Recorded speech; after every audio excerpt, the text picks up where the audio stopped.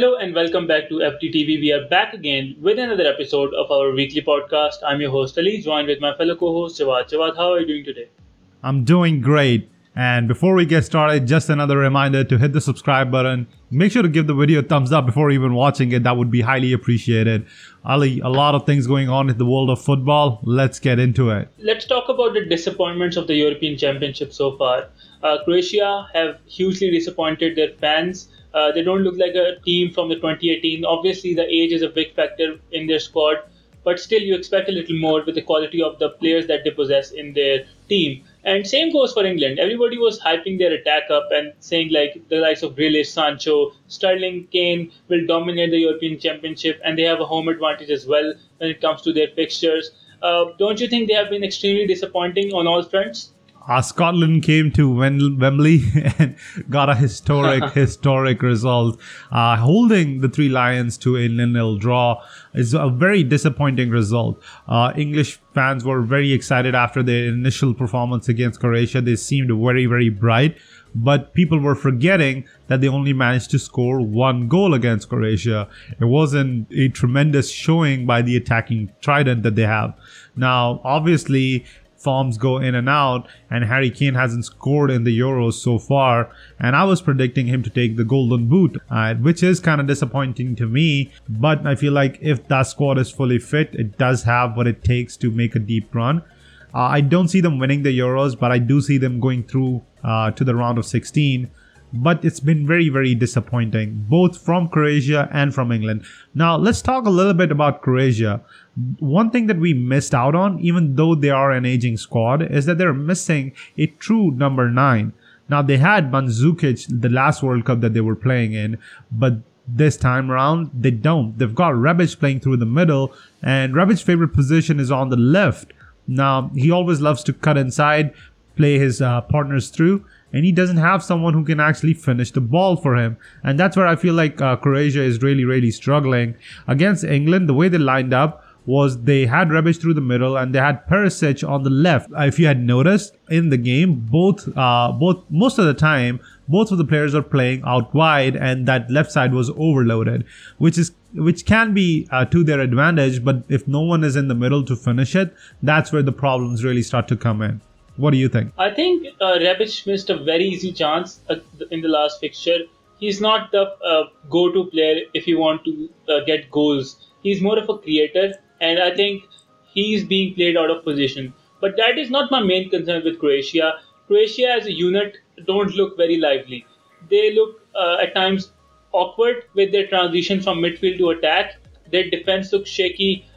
Even though they have a Vida, who is a very experienced defender, was playing in the last World Cup, was brilliant and was a crucial part in taking the team to the final. He has been kind of slow and disappointing for me. Luka Modric is slowly becoming the 60-minute player that Pirlo became at the end of his Juventus career. So the whole team is in shambles right now for Croatia, and I won't be surprised if they go out. When I come to England, I have a few concerns. If I was the coach of England, Raheem Sterling will play at the right-hand side, and if you look at the left-hand side, you have Rashford, Jadon Sancho, Phil Foden, Jack Grealish. Sterling will be my fourth choice left winger if I really have to play him. Bukayo Saka will get the nod ahead of him. He has been absolutely poor, and hats off to Guardiola for getting 20 goals out of a player like Raheem Sterling, who has a very poor end product. Kane, absolutely disappointing. If I recall a couple of years ago when Tottenham were playing Liverpool in the final of the Champions League, Harry Kane was absolutely poor in that match. He was coming back from an injury and he was rushed into the starting 11. Right now, he looks like that version of Harry Kane, not the goal-scoring genius that we saw this season in the Premier League. Apart from that, Declan Rice and Calvin Phillips are similar kind of players. You don't want to make a mistake of playing two holding defensive midfielders who don't fluctuate in the entire pitch. That is a big concern for me as well. I think this is entirely on Gareth Southgate, and Tyrone Mings as a left-sided centre-back looks extremely poor. I absolutely agree with you. And the way that things are going, it could be that England might end up facing either Portugal or potentially Germany in the round of 16. And if they end up facing Portugal, I don't see them making a deeper run than that. And unfortunately, the football will not be coming home. As much as I hate to say this, but I feel like the talent in middle of the park is very, very good for England. It's not at the level that Portugal has. Portugal has a very good True. midfield, which I feel like would dominate if they were to come across England in the round of 16. And if you look at the match against Scotland, they took 9 shots and only 1 on target. It really tells you the whole story of what was going on. A thoroughly disappointing performance by England against Scotland. To be honest, the way the table is set up right now, let me just look it up. Czech Republic with 4 points, now England with 4 points, and then both Croatia and Scotland with a point each. Now obviously Croatia is yet to play Scotland, and I feel like Croatia would take that one, so that's 4 points from there. And it's going to be a difficult game with an informed Czech Republic team against a non-firing English team.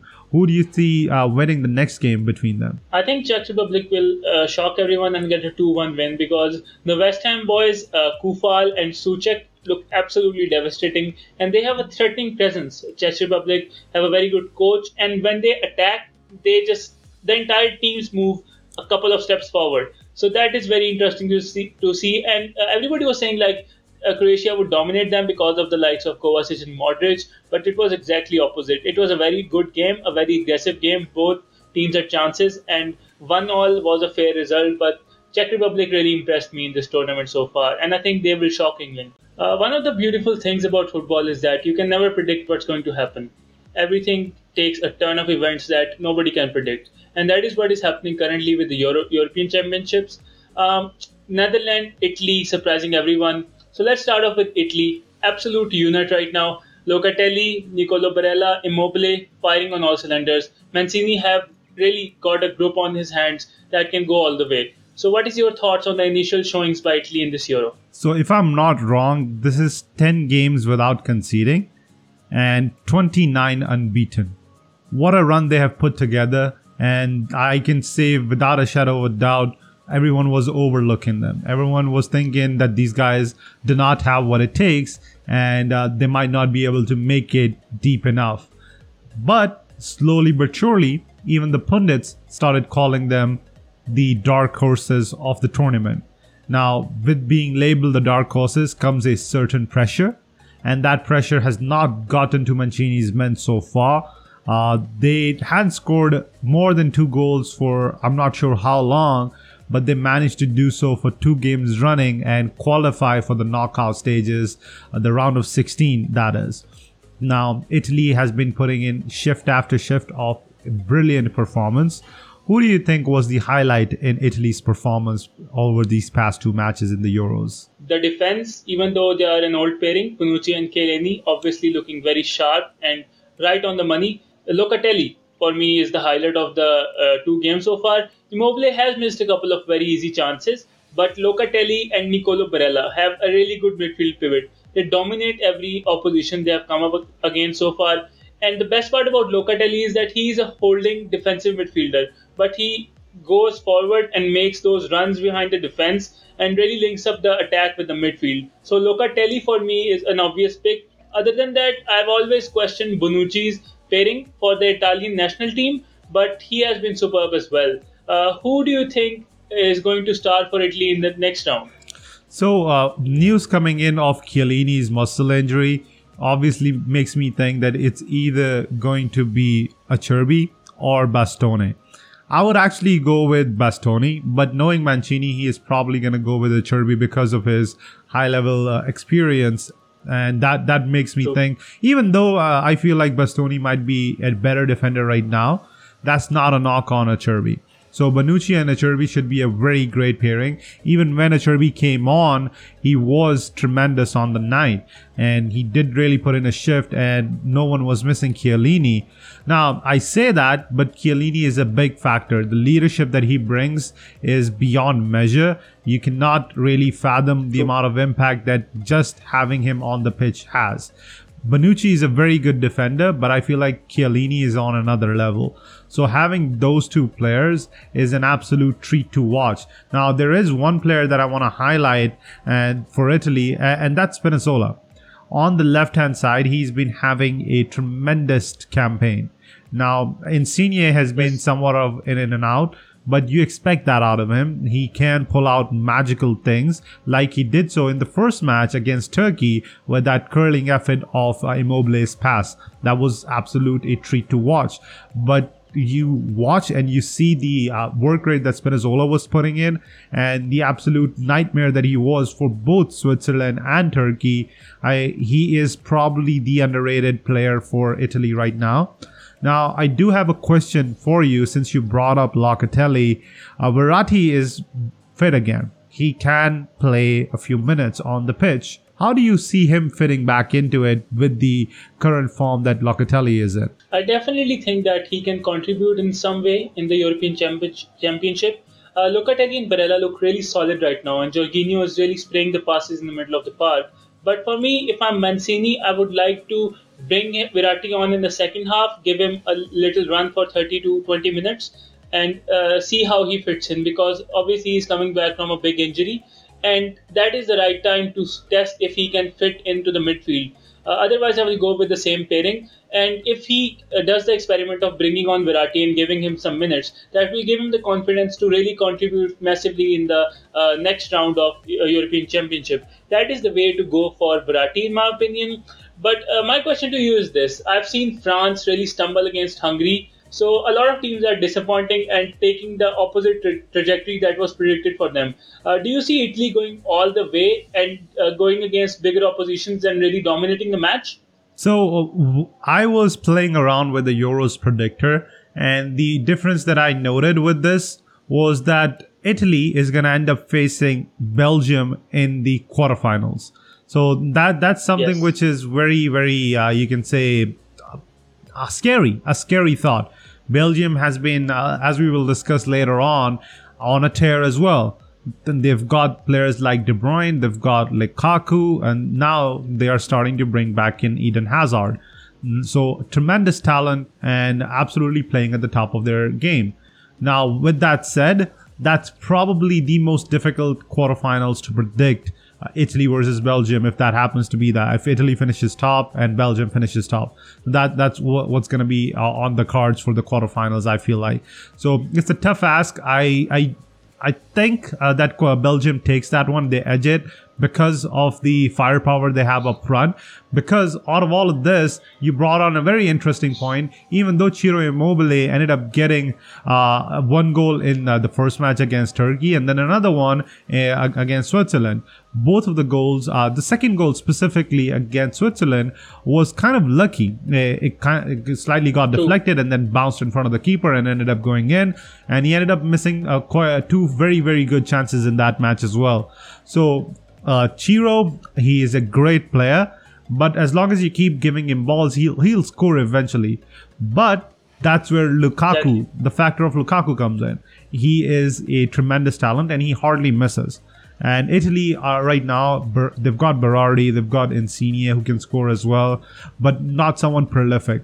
Do you think not having someone prolific like Lukaku up front hinders the chances of Italy kind of going past quarterfinals, maybe into the semis? If I really look at the midfield of Italy, they can easily dominate Belgium. If Locatelli and Barella can keep Kevin De Bruyne in check, Lukaku will not have any service. And with Italy's tightly knit defense, there are not a lot of spaces that Italy provide you to run into. And Lukaku is one of those strikers who likes to run with the ball into space and likes to create chances for his teammates who are running past him. So Italy that way can really dominate Belgium in the middle of the park. And this can be a very close tie. I would actually go against my prediction that I gave. I would favor Italy to go through to the next round. So I think I agree with you as well. It's very difficult to predict, though I'm saying that Belgium has a shot of going through. It's off very slim margins, but we're getting ahead of ourselves. As we're still in the group stages, though Italy has gone through and though Belgium has gone through. Let's see what happens. So moving on to the two nations that were kind of forgotten when everybody was predicting who is going to take Euros, Holland and Belgium. People were saying Belgium are not the same because their star man Eden Hazard was not firing for the last couple of seasons. Obviously their groups are not the toughest in the world, but still very impressive in gameplay. What has impressed you so far by these two teams? Wijnaldum. We were talking about him and his move to PSG, and you kind of labeled him as an overrated player, but he's really shown what he could be adding to PSG. Now, Wijnaldum had a tremendous game against Ukraine. And what a game that was. Back and forth, back and forth. It was, I think it opened up with, Wijnaldum scoring in the 52nd minute, and then Weghorst scoring in the 58th minute, and that's 2-0. And then 2 goals from Ukraine. And late on the 85th minute, Dumfries comes clutch and gives Netherlands the win, 3-2 in this one. And the second game was a bit more routine with the 2-0 win, with Depay and Dumfries scoring. And what a season Depay is having. A tremendous season coming off in the French League. Exactly. And now he's really showing what he can do in the Euros as well. And is one player to watch out. Definitely didn't really have a good start to his career, but had a resurgence in France. And now he's really showing the world what talent he does possess. Now, the Dutch is very exciting. And the reason they're very exciting is because no one can predict the way the game is going to go. You're 2-0 up, you're cruising, and all of a sudden you give 2 goals away in the space of about 7 minutes. And again, your back is against the wall. But then you come up clutch. But not every single time you're going to come up clutch and win the game. It's going to be difficult when you're playing that open. So it needs to be somewhat balanced. But again, I guess that's what the beauty of Dutch football is. And that's the way they just play. Do you see them, even though they have been surprising and what a run they have, and they're through to the round of 16, do you see them making it into the quarters, maybe into the semis? Depends on the opposition they face. If they face opposition which has a very good attack, a very quick attack, then I think Daley Blind might struggle on the left-hand side, because he's very slow, and slowly, age is catching up to him, and he's going towards the 30-year mark, and that is the weak spot in the Holland team, according to me. When I talk about the midfield, they're not as dominant. They are looking to attack the ball every chance they get. They're not a possession-based team, and with a team that will dominate possession, like France or Portugal or even Germany, that is where Netherlands can go out, and even if they come up against an opposition like Italy, they will go out. So the surprise package is a very good surprise package for the group stages. But if they go to the next round, I see them going out immediately. But let's talk about Belgium, the other team that has impressed everyone. They're looking very similar to the team that was playing in the last World Cup. Similar style of play, similar approach to the gameplay, and Kevin De Bruyne and Lukaku firing again. Eden Hazard has been involved from the bench and is not the starting man, is not the pivot point in attack for Belgium, but still they are looking very deadly in the final third. But apart from Kevin De Bruyne and Lukaku, who are the obvious picks, who has impressed you the most in the Belgium squad? Brother Hazard, Trojan. He's been playing very good. And when you've got the second Hazard playing at this level, imagine when you have a fully fit actual Hazard, Eden Hazard at that, coming off the bench right now, but even starting at that point, how scary that would be. So you're absolutely right. I wasn't expecting, because it's been the norm now, even though they are the number 1 ranked team as per FIFA, they don't really show their potential when it comes to these big tournaments, and they're not able to actually make a mark, as people would say. But this time around, it seems it's a little bit different. Now, obviously, it's a shorter time span, it's a shorter tournament, and they're through already, and they might be facing an easier opposition. But in the semis, in the quarterfinals, that's where the true test would come along against possibly Italy. Right, so it's going to be very interesting to see how they line up against them, because Italy is the understanding they have is truly breathtaking. The football they're playing is amazing. People say that on the international level, teams do not have an identity, but Mancini has proven them wrong. They're playing a free-flowing attacking football, not something that Italy is known for, which would be a tough test for this Belgium side.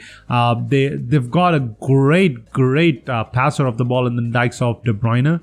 And what an assist that he had in the second match. Typically, most people would have shot where he had the vision to notice that there were 2 players right beside him. He ended up taking an extra touch, passing the ball along, and getting the assist. So that is the key difference maker, I feel like. And probably De Bruyne, if Belgium ends up making a deep run into this, is going to be the player of the tournament, I feel like. So he's been having a tremendous tournament so far, coming off not really playing in the initial game, but then coming off and really showing what he can do in the second game against Denmark. But when De Bruyne was on, he was a treat to watch. So it really shows that when you have the likes of Kevin De Bruyne coming off the bench, you have the likes of Eden Hazard coming off the bench. Imagine the type of talent you have, and imagine the type of players you possess. You've got Dries Mertens. He had a great season, yet another great season with Napoli. And you got Lukaku, who came off probably the season of his life with Inter. And you got Trojan Hazard, now absolutely brilliant on the day.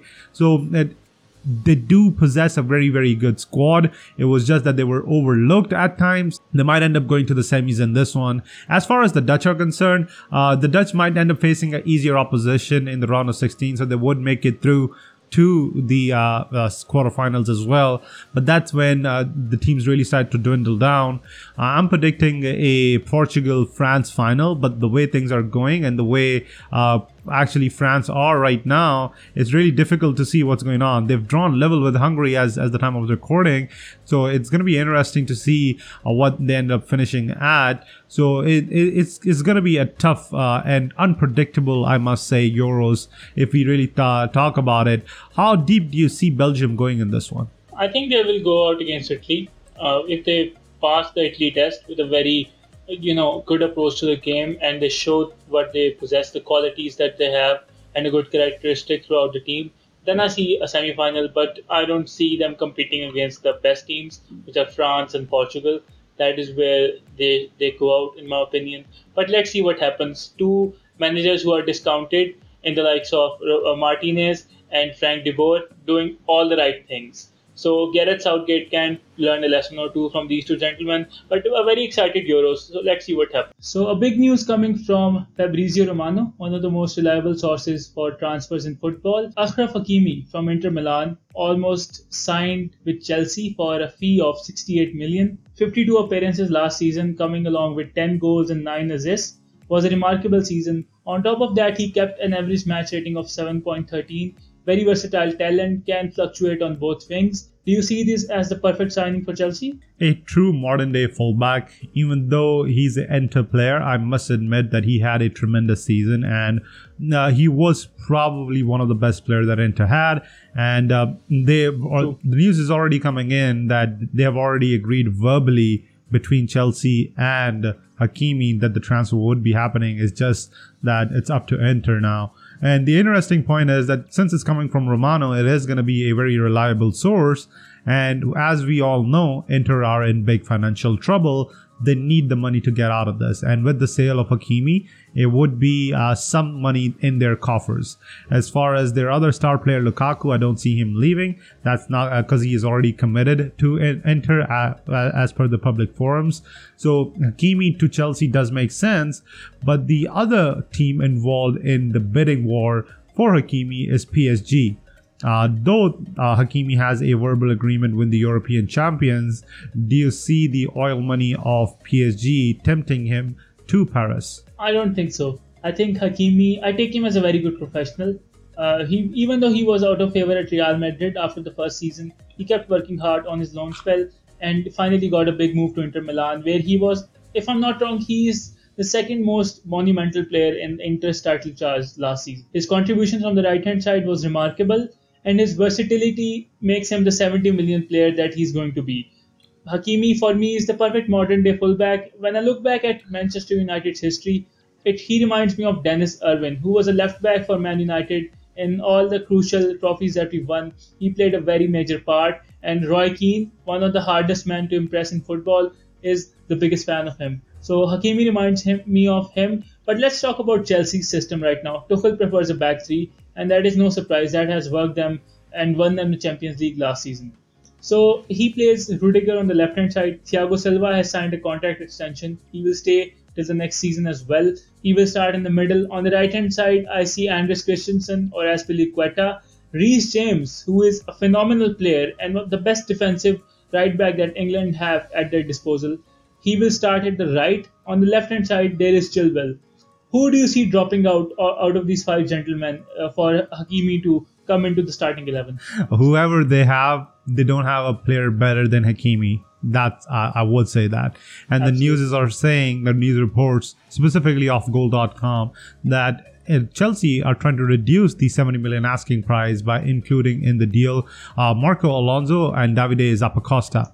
Now, both of these are fullbacks for the Blues, and it's understood if they were to leave, that would open up the rooms and make some space for Hakimi to come in. Now, with the reduced tag, it absolutely does make sense. Now, Simone Inzaghi, the new manager of Inter, would love to keep Hakimi, but unfortunately, with the way things are going at Inter, I don't see him staying that long. It doesn't really make sense for them to keep such a talented player, even though they ended up winning the Serie A.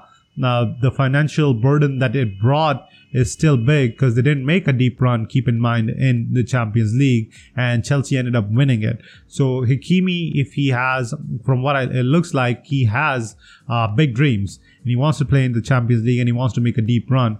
Now, Simone Inzaghi, taking charge of Inter, is not a proven coach in Europe. Thomas Tuchel is. Tuchel has won it. He's won it against probably the best manager of the last decade in Pep Guardiola by playing it simple. And Hakimi does exactly that. He would fit into the right wing back spot like anything. It's going to be tremendous to watch him, and his pace and his hunger for goal and his hunger to get into the box is going to be something amazing to watch in Premier League, where all of you guys, all you literally do is run. So when you've got a horse running 24/7, he doesn't stop in the entire 90, is going to be a treat to watch. For me, this is the perfect dream signing for Chelsea. And if they get a centre forward in, I think this makes them the title contenders for next season, along with the likes of Man City. Absolutely. Look what Hakimi did for Inter. Now, apart from obviously the attacking talent that they boasted in Lautaro Martinez and Lukaku, and a tremendous midfielder in the name of Barella, Hakimi was probably one of the most important players that Conte had in Inter. Now, he was always there when you needed him. He came up and scored very important goals. So it absolutely does make the difference. Now, Chelsea, they are lacking up front. And if Hakimi is able to add a few goals here and there and chip in, the games which are typically a draw would turn into 3 points, and that would make the difference for them to challenge from the Premier League title. Whether it's PSG, whether it's Chelsea, both of the moves would make him into a true superstar. One of the most heartbreaking news that I have to deliver is Sergio Ramos. For me, he is the soul of Real Madrid. 671 appearances, 101 goals, along with 40 assists. World Cup winner, 4-time Champions League winner, 5 times league winner. For me, one of the best defenders of this generation is leaving Real Madrid. How do you take this move?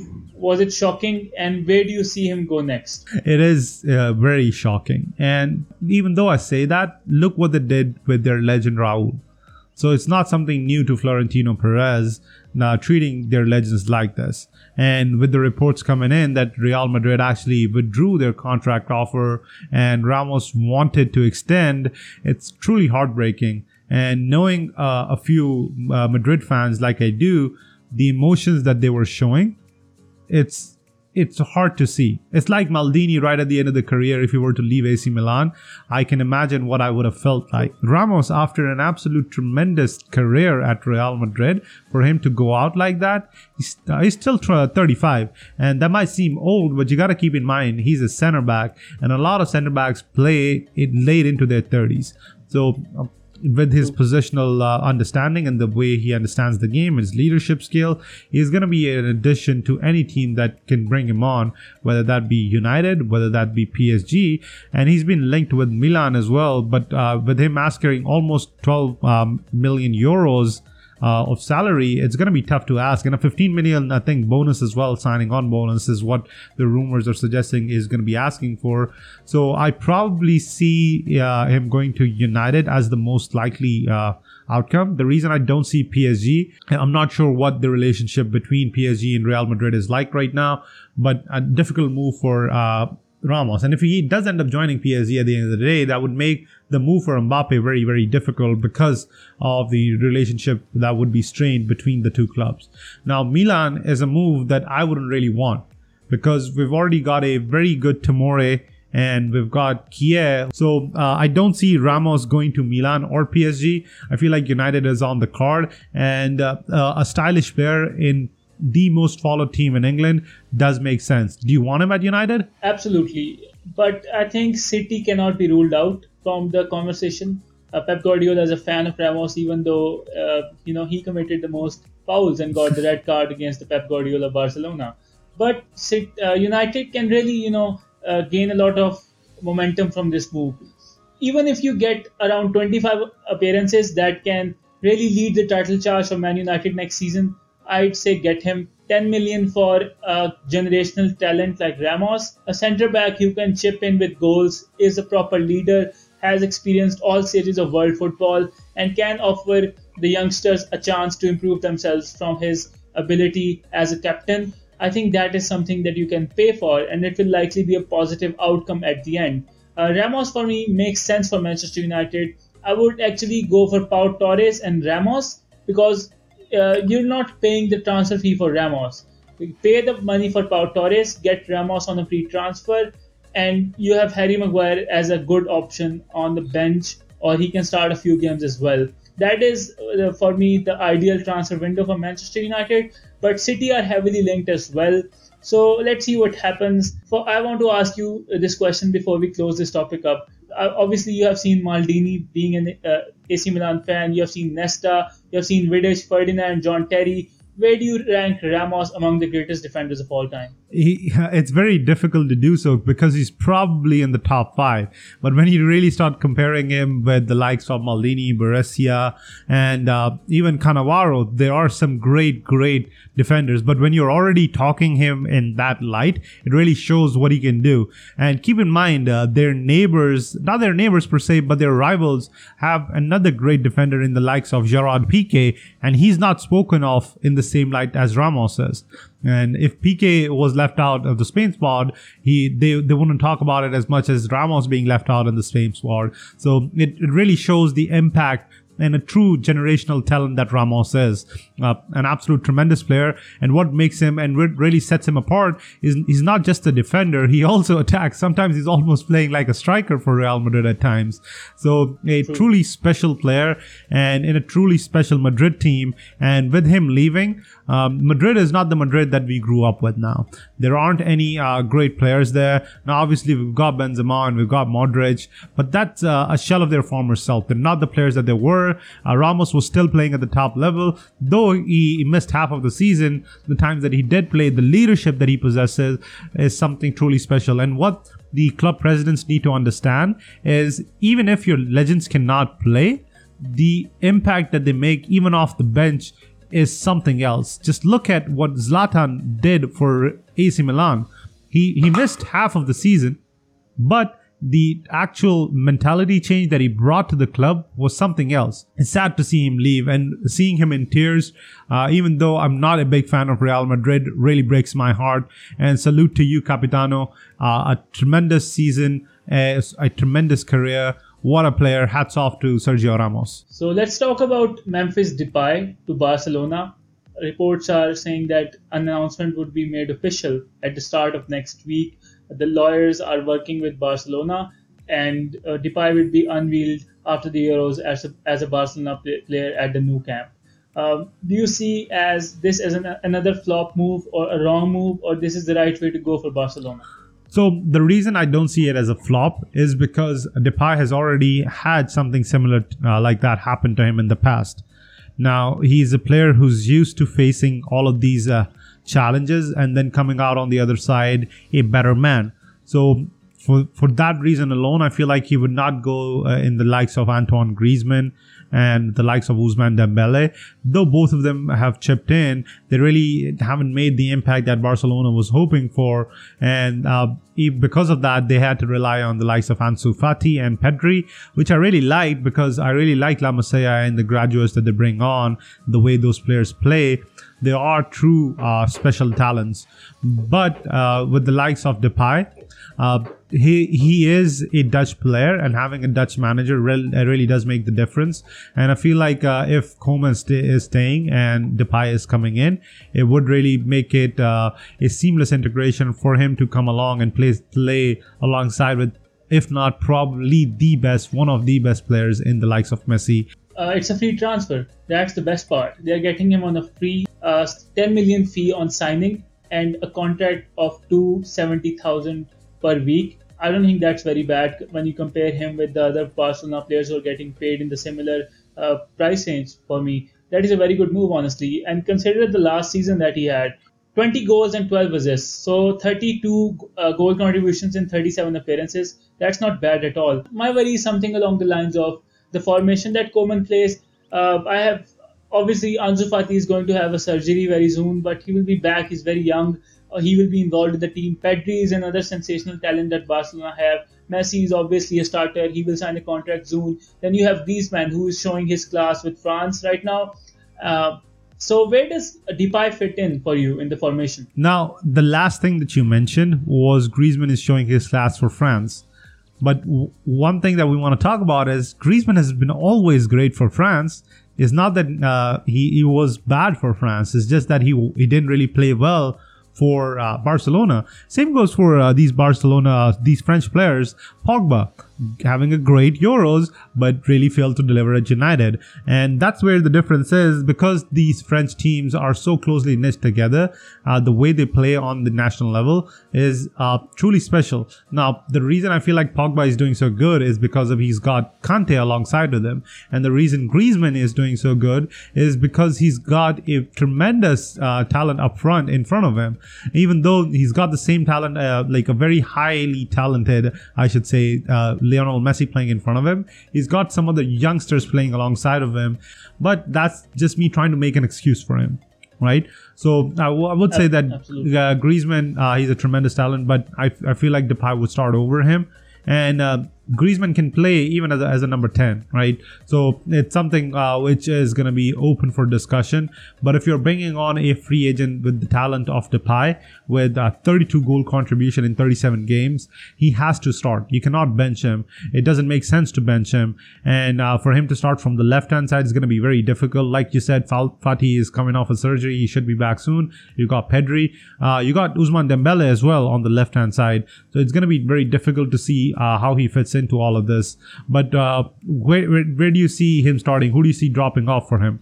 If I really want to see the approach that Koeman would take, it would be something weird. He would probably play 3 centre backs and 2 wing backs, and Depay and Messi will start behind Griezmann, something along those lines. But if I was the manager, I would play a 4-3-3 with Depay coming in from the left hand side, which is his favorite position, Messi in the centre, and Messi on the right hand side, and Griezmann as the central figure, as a false 9 that can really let Messi and Depay go ahead of him and fall deep and provide the balls for Messi to run into an attack. That is the ideal setup for me. But let's see what happens with Depay. Definitely a good free signing and can be the missing piece of the puzzle for the attack. Obviously, he has a great relationship with the Ronald Koeman. He always comes up with the goals and assists. And with Messi on your right hand side and Griezmann on the left, you can definitely improve as a player, and he's only 27. So let's see what happens, and I wish him the best. Let's talk about the different transfer news coming from across Europe. So let's start off with Arsenal. The North London club is looking to sign an attacking midfielder who can play on the wings as well. Emil Smith-Rowe is coming in the ranks at Arsenal, but he's inexperienced. The first name is Martin Odegaard. Arsenal are looking to sign him in the fee upward of 50 million. But Real Madrid are looking to hold on to him as a first team starter. But due to game time, he is looking on other moves and other scenarios as well. Second option on the list as a backup is James Maddison. For the past 2-3 seasons, he has been a star man in the creative role at Leicester City. Obviously, they have been in and around and have finished higher than Arsenal in the Premier League. If you were the manager at Arsenal and if you were the recruitment boss, who would you pick? James Maddison or Martin Odegaard? I would go with Odegaard. The reason for that is obviously he's got experience with them already. Plus, he at the age of 22, he's already captaining his national side in Norway. So a really good talent. and a reliable talent, right? So even though he hasn't been tremendous with his goal contributions, I really see that there is a lot of potential in this. Real Madrid saw that, and Arsenal sees it. So I would go with that. Why do you see Maddison is even being linked with them? Do you see both of these players at the same level? I think when you look at Leicester City and their success in the past 2 seasons, obviously they have finished fifth in the consecutive seasons. Maddison has been a key part. His delivery from set pieces has been top notch. He can score free kicks as he pleases. His long range ability and to score spectacular goals is there as well. And what makes him a good all round player is that he has reached his potential and he's staying at a high level for the past 3 seasons. He was bought in from Norwich City for a fee of 20 million, and I've never seen Maddison fall off dramatically. He's a very good player, and with the Premier League experience, moving to Arsenal might not be a bad move. But I would go with Odegaard still because he has that touch of a world-class player, and maybe his game time at Arsenal can really, explode him on the scene of football. Like everybody was expecting him to start for Real Madrid when he was signed at the age of 16 years old. Arsenal should go for Odegaard, but if they get Maddison, they should not be disappointed. Two brilliant players, but I would still give the edge to Odegaard. Let's talk about Italy. One of the legends of the football game, Gianluigi Buffon. Obviously, you have watched him for the last decade. He was let go of Juventus due to mutual decision. Obviously, he's above the age of 42 if I'm not wrong. He signed with Parma, a Serie B side. So how do you see this move? I love it, specifically the way Parma announced it with the Superman video. If you haven't seen it, you should go online and watch it. It was something truly special. And even at the high age of 42, Buffon is a special player. You don't lose that. Even though you might end up losing your reflexes, you might end up losing the strength you once had, you might end up losing the speed you once had, but you don't lose that knowledge of the game. You don't lose the leadership skills that you possess. And he is a true leader at that. But Parma hasn't been welcoming. And when I say Parma, I mean the ultras at Parma haven't been welcoming for Buffon. If you see Twitter and you see the message being left behind for him, they're calling him a small and insignificant man because to them, they feel betrayed when he left Parma for Juventus, making him at that time the record signing in the goalkeeping position. So it's going to be interesting to watch him play for Parma and to see what he brings. Obviously, he's not going to be starting. I don't see that happening, but it's a nostalgic move, something which brings a bit of a name recognition to Parma, not even playing in Serie A at the point. So it's going to be interesting to watch. Now, all I can say is, Buffon, though you played for our arch rivals Juventus, you were a truly, truly special player. What a tremendous and absolutely filled with trophies that you had throughout your career, and it was a joy to watch you pull miraculous saves out of the blue and really make the goalkeeping position cool. It was him and Iker Casillas who were, to me, and alongside with Edwin van der Sar, I must say, who to me were the superstars in the goalkeeping position, even though you don't see many superstars in that position. So once in a generational talent, but yeah, let's see what happens with him. So one nostalgic move to another nostalgic move. Manchester United signed Ashley Young in 2011 for a fee of 18 million from Aston Villa. He started out at Watford, went to Aston Villa, made his name there, and had a very good season where he scored a couple of free kicks and had a good goal contribution. All at the end of the season, United were impressed, Sir Alex were impressed, went there, was let go in the later part of the last decade, went to Inter Milan, won the league there. Now he's going back to Aston Villa. So a complete full circle. Do you think he can still contribute to the English side? I think he can, because he did something which many people, well, specifically me, I'm talking about many people, I didn't see it happening. I thought he was just an overaged player, just making up the squad numbers, but he ended up contributing a lot more than expected at Inter. Now, obviously, the headlines will be taken by the likes of Lukaku, Hakimi, Barella, Lautaro Martinez. You can name a lot of players, and he wouldn't come up, right? But he had a good season with Inter. Now, obviously, he's 35, 36, going back to Aston Villa, really showing that there are still somewhat of a grassroots love that he has. Now, he snubbed Burnley to join them, which really shows that he wanted to play for them. But my question is, does he still make an impact? I don't think so. Honestly, I like Ashley Young. Even everybody at Manchester United was hating him. I thought he always gave his all. He was played out of position at right back spot, at the left back spot, but he never said no. And he was one of the most favorite players by Jose Mourinho at the end of his tenure at Manchester United. But when I look at Aston Villa, they are aiming for players like Emiliano Buendia. Obviously, they have Jack Grealish, they have Oli Watkins, Ezri Konsa, John McGinn. These are the players that make up a good top half side at the Premier League. But signing Ashley Young as a backup, not a bad idea, but he's not going to have any impact. Might come up with a goal or two from the penalty spot or a free kick, but that's pretty much it. You're not going to get a significant effort out of Ashley Young at this age, even with the intensity at the Premier League, brings that out of question as well. But let's talk about Fikayo Tomori, signed for AC Milan, and his successful loan, obviously, I think initiated this move. Finally back to Milan. Obviously, Maldini is a big fan. Do you see this as a signing that can propel AC Milan in the mix of the title contenders next season? Absolutely, absolutely. He is a very pacey defender, and that's something that we were lacking for quite some time. Now we've got Kier, who's been tremendous and really has a skillful and a heart when he plays, but he lacks pace. So does Romagnoli, right? Another starter for ours. But since Tomori came in, Romagnoli wasn't starting, and because the reason for that was that pace that Tomori possesses, he's able to really integrate into the team very well. So it was a kind of a no-nonsense sort of move that it made sense for him to join from Chelsea. Now, obviously, he was a player that came through their youth ranks, so it must be tough for them to see him leave like that. But I feel like it was on Lampard. Now he's no longer there. He gave Milan the option to take such a tremendous young talent off their hand. And when you give someone a chance like that, it's very rare that they will let that go. So it's tremendous to see him at Milan. He's a great talent, and I expect great things from him coming into the future. Do you see Chelsea regretting this move in the future? I don't think so.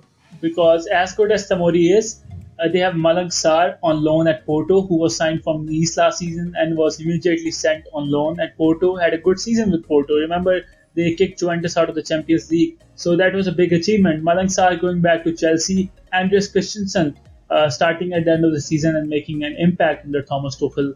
And Rudiger, Thiago Silva, Azpilicueta, Reece James, Ben Chilwell. So they have a lot of players. And now Achraf Hakimi might be joining them. So Tomori letting go is not a big mistake. Tomori for Milan makes a lot of sense. Probably the best move in Serie A so far. And let's see what he can bring to the table.